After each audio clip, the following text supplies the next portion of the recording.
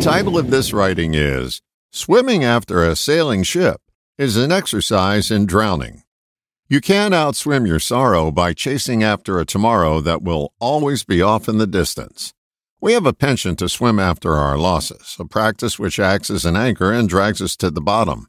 Look no further than any disgraced politician still proclaiming their innocence.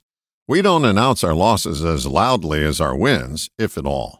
That's because we pretend we didn't lose. Even the legendary football coach Vince Lombardi suffered from this human frailty. He was quoted after a football game, "We didn't lose, we just ran out of time."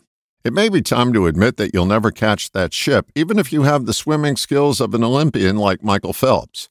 Acknowledging a loss is recognizing rather than dismissing reality. We as a culture have been conditioned not to embrace the downside in life, even though it's with us in equal measure to its counterpart.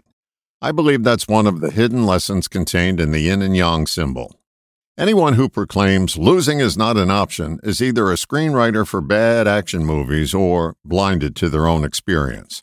Losing is part of life. The sooner we embrace it, the sooner we'll let it go. I just heard the roar of disapproval from the "I don't give up" crowd. You will have earned your ulcers. There is a difference between stick-to-itiveness and being a blind rat running on a treadmill. One will help you reach your goals. The other guarantees you'll never get your cheese. Recognizing a loss is painful. That's why we avoid doing it.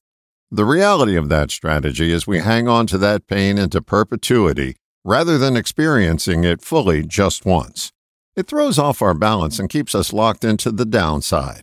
You have to get off the treadmill of pain to have any chance of finding a tomorrow filled with less sorrow.